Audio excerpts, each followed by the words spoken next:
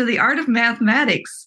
I'm Carol Jacoby, and joining us once again is Jeannie Lazzarini, who's a math education specialist. And today I want to talk to her about fractals, fascinating fractals. What can you tell us about fractals, Jeannie? Well, hello, Carol, and thank you so much again for having me back on. I really enjoyed talking about fractals, especially, I love math as art in all forms, but I've always had an interest in fractals. As I've seen as a little kid, even growing up, I just looking at the trees and the things in our natural world, I've always wondered about those things. So for me, it's a very fascinating subject, so I appreciate having the time to do this.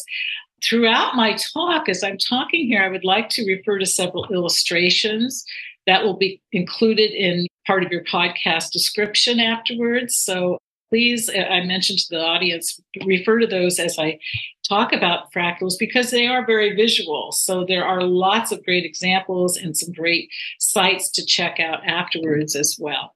I'm going to be posting that on the website for this podcast, which is theartofmathematicspodcast.com. So you can check it out there. That's awesome. Thank you so much. Well, I'd like to start with a quote from Benoit Mandelbrot. He was born November 20th, 1924, and passed on October 14th, 2010, called the father of fractals. We will get to that a little bit later, but he has this interesting quote. In the whole of science, the whole of mathematics, smoothness was everything. What I did was to open up roughness for investigation.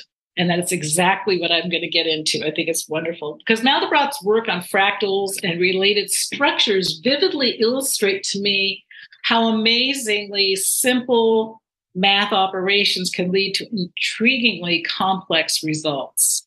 Many people think mathematicians are very different from artists, but I think they're very related. And we're just using different languages. We're actually talking about a lot of the same things. Mathematical formulas can be generating into art forms and vice versa. Take, for example, again, here we go, the beautiful and most bizarre objects of all mathematics, which I call it fractals. They're based on the Latin adjective that means broken. But now what Mandelbrot coined the term fractal to convey that the geometry of nature is not made of straight lines, circles, spheres, and cones, but of a rich blend of structure and irregularity, which we will see quite a lot of examples of here. So think about a jagged rock.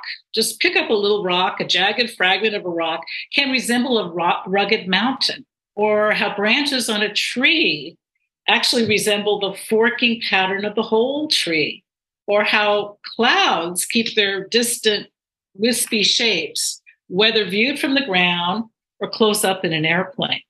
Mandelbrot believed there's a link between these natural forms and self-similar geometric curves and surfaces, and that they can be explained with mathematics. So there are coined 4 different types of fractals, but they all have in common. It's very hard to define them precisely, but they all have 4 common fractal features: intricacy, zoom symmetry, complexity from simplicity, and fractal dimensions. And I want to get into fractal dimensions a lot in just a little bit because they're fascinating. So to create with a fractal, actually, I have lots of examples of that later to look at, but start with a simple pattern and then iterate, repeat it over and over again at smaller or larger scales and look for fractals in our natural world. So I'm going to go back to some classical look at fractals. One of them is called the Cantor set, which is a simple way of understanding fractals and the meaning of iteration. It was a fractal pattern introduced by German mathematician Georg Cantor in 1883, just a few years before my house was built. We have an old house. What you do is take a look at a straight line, okay? And take a look at the line, and then in that line, divide it into 3 equal sized pieces. Then take a look at those 3 pieces, and they're copies, exact copies of the big line, and they actually look like the same line. But take out the middle piece and discard it. Then you're left with 2 lines, and the next iteration, take out the middle 3rd line, discard those, and you're left with the 3rd iteration. You just keep going and going and going and going to infinity and beyond. So that's an example of smaller and smaller self-similar pieces. Another very famous look at fractals is known as the Koch snowflake, also known as the Koch curve, the Koch star, the Koch island. It's a fractal curve in one of the earliest fractals to have been described. It's named after Swedish mathematician Niels Koch.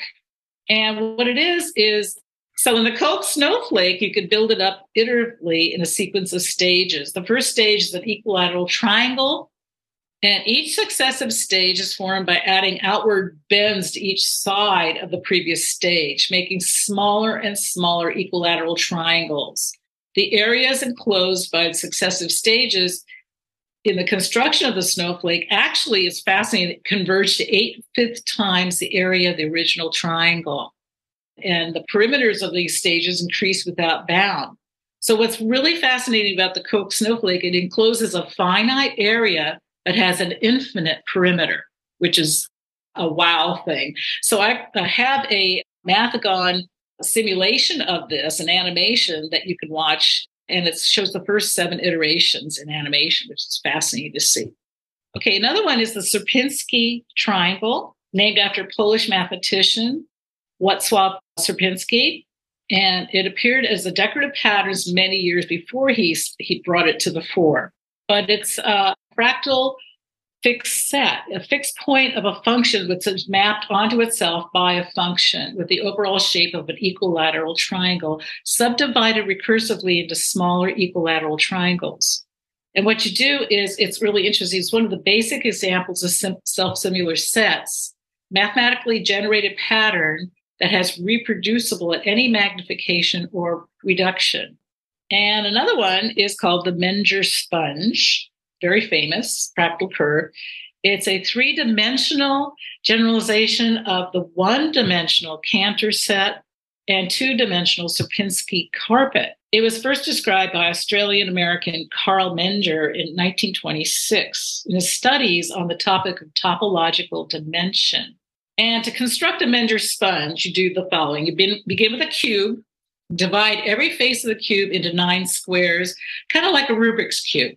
Then subdivide the cube into 27 smaller cubes. Then you remove the smaller cube in the middle of each face and remove the smaller cube in the very center of the large cube, leaving 20 smaller cubes. This is the level 1 Menger sponge. It's also called a void cube. You repeat these steps 2 or 3 times or more, and you can keep iterating this infinite. So each one of those little cubes, you're going to remove pieces from that, just like you did in the first step. Exactly. All the remaining cubes. Right. You're going to keep removing and removing. And I have illustrations of this as well. There is a order beneath the seeming chaos. You could write down formulas to describe clouds and flowers and plants. It's just that they have different kinds of formulas. And you can give a different kind of geometry. That was a quote from Keith Devlin in his wonderful NOVA presentation from 2011, Hunting the Hidden Dimension. I highly recommend watching that. So what is a fractal? A fractal is a geometric shape which is both self-similar and has fractal dimension. Now, to be self-similar means that when you magnify an object, each of its smaller parts still looks much like the same as a large part. Mandelbrot would say, in quotes, the main idea is always, as you zoom in and zoom out, the object looks the same. For example, when you zoom in close to a part of a fractal, say a part of a broccoli stem, you'll notice it looks very similar to the whole broccoli. And I've mentioned again the tree, a branch from a tree looks like the whole tree. There's many examples that beyond those. The plants look just like fractals, but it's very important to clearly mention that it's impossible to create true fractals in real life. If we keep repeating the same pattern over and over, smaller and smaller, you'd eventually get to cells, molecules, or atoms, which can no longer be divided.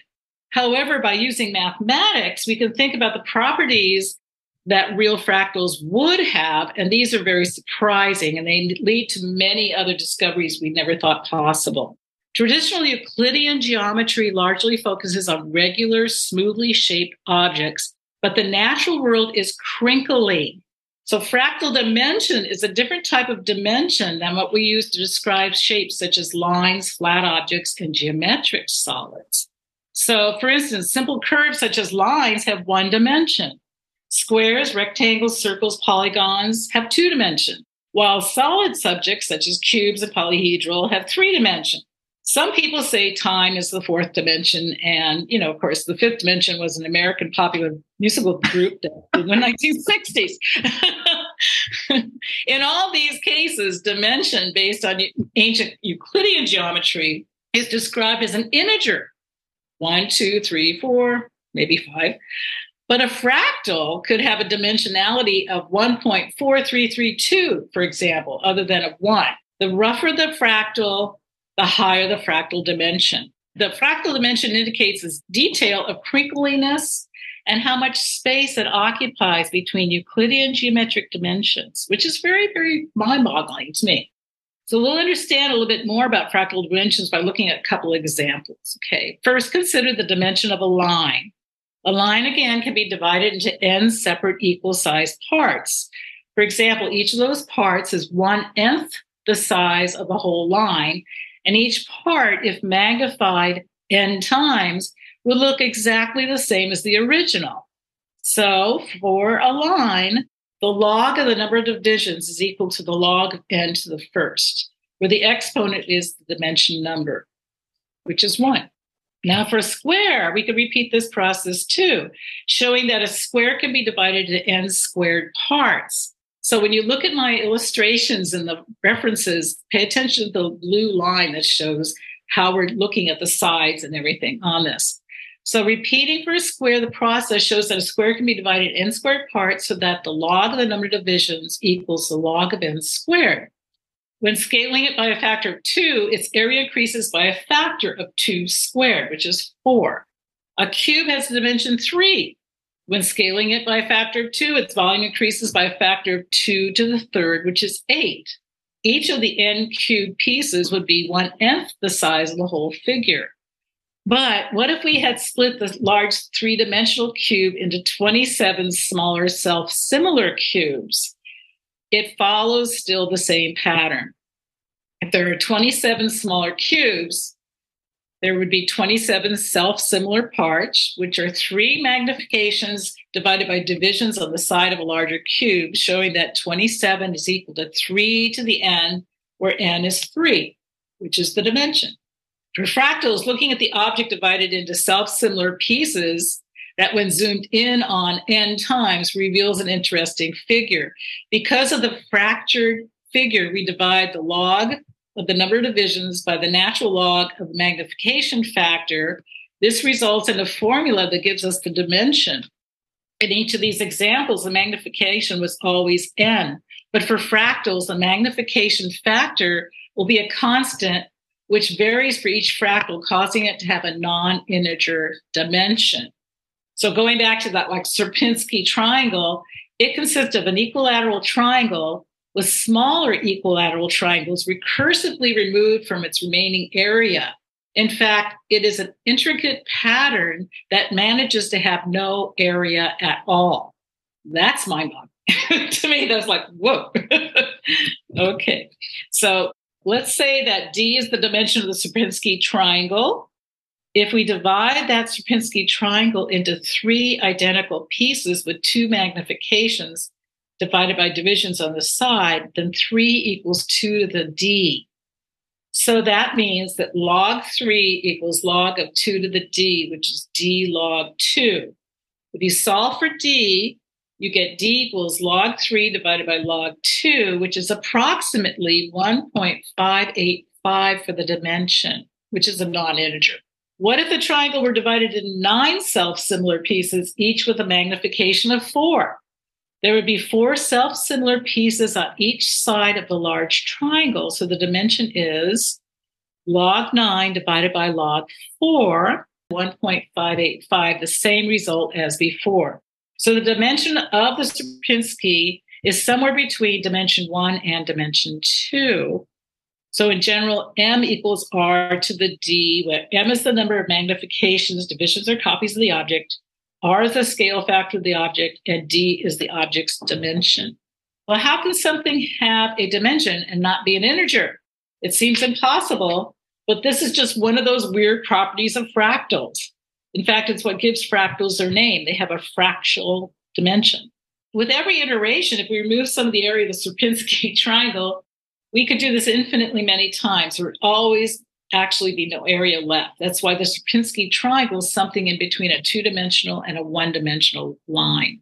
Most objects in nature aren't formed from squares or triangles, but more complex fractal shapes. Think of ferns, flowers, coastlines, clouds, leaves, trees, mountains, blood vessels, broccoli, weather, lightning, fluid flow, river estuaries, circulatory systems, geological activity, fault patterns, animal group behaviors, musical scores, etc. So going back to fractals, they've been known about for over a century, but became better known to people outside of mathematics and science because of two main events. Mandelbrot gave them the term fractal in 1975. He'd written a breakthrough paper in 1967 entitled How Long is the Coast of Britain? Statistically, Self-Similarity and Fractal Dimension. He analyzed what was called the coastline paradox, and oddly not noted until the 20th century. It's impossible to say how long the coastline is. It depends on your point of view and what measurements you are using. As the shorter the units you measure it in, the more you can get into the crinkles, giving it a larger result. The value of the British coastline varies by hundreds of miles depending upon the measure. Now, that's a mind-boggling thing. He had found that many natural shapes could be understood using fractal geometry rather than Euclidean geometry. While straight lines, triangles, and circles of Euclidean geometry are important for building bridges, houses, roads, and so on, nature seems to construct its objects differently with a more complex geometry. And the next thing that was a major breakthrough was the availability of computers. They made fractal images suddenly visible that had once been way too complicated for humans to draw or explain. Computers made it easy, basically, to do iterations with endlessly repeating cycles of calculations. When mathematicians could see the structure of objects they were working with, they were able to discover many more exciting examples of fractals that no one imagined even before. People now use and study fractals in many other fields besides mathematics. Let me give you some examples. In medicine, we look at the growth patterns of cancerous tumors, human lung structure, vascular systems, the spread of infectious diseases, pattern of heartbeats, bone structures, circulatory systems, etc. In art, fractals used to date early paintings. There's an artist named Arlene Stamp. She's one of numerous artists who found connections in the representation of binary numbers, which are the basics of modern computation, and fractal imagery. In seismology, fractals are used to study the fissures caused by earthquakes. Computer programmers use fractal techniques to encode large sets of data efficiently. Animators use fractals to recreate plant movement, flowing water, wind, hair, and many other special effects. Actually, when I spoke last time, I was talking about M.C. Escher and tessellations. When you look back at M.C. Escher's work, Heaven and Hell, that's a fractal too. It's a picture with angels and demons all starting out large and getting smaller and smaller and smaller. But they're self-similar. A great example of the 1990s, a Boston radio astronomer named Nathan Cohen used fractal mathematics to make a breakthrough in electron communication. He had a hobby as a ham radio operator, but his landlord didn't rig antennas on the building. So after hearing a conference from Dr. Mandelbrot in Hungary, he decided he could make an antenna out of a fractal shape. Took a piece of wire and what would happen if he bent it and so forth. The result of his work was a mathematical theorem that showed if you want to get something that works as an antenna over a wide range of frequency, you need self-similarity. And he made this when, at the time, cell phone companies were facing a problem. Each of them offered frequencies like Bluetooth, walkie-talkie, and Wi-Fi that ran on separate frequencies. Cohen said you need to be able to get all those different frequencies and have access to them without 10 antennas sticking out. Today, fractal antennas are used in tens of millions of cell phones and other wireless communication devices all over the world. And this is the only way to get cheaper cost and smaller size. Mandelbrot said, once you realize a shrewd engineer would use fractals in many, many contexts, you better understand why nature, which is shrewder, uses them in its own ways. what you see in the natural world, you can translate into the language of mathematics. That's mainly what I want to say. That is math and art combined. Thank you. This has been really interesting. There's a lot I didn't know. I didn't know about the fractal antennas. There is quite a lot. My examples will show you if you look through those. And those are going to be posted on the Art of Mathematics podcast.com. So check those out. Thank you so very much. I enjoyed doing this so much, and I really hope my audience enjoys it as well and goes forward and investigates further. Yes. Thank you so much, Jeannie. It's been a real pleasure having you. Same with you. Thank you so much. We'd love to hear from you. If you have something you'd like to share on the air or a suggestion for a guest for a future show, leave a message at anchor.fm/theartofmathematics with hyphens, or email me at cjacoby@jacobyconsulting.com. And if you'd like to learn how to get answers from data, check out my class at excelfordecisionmakers.com. See you next month. Thanks for listening.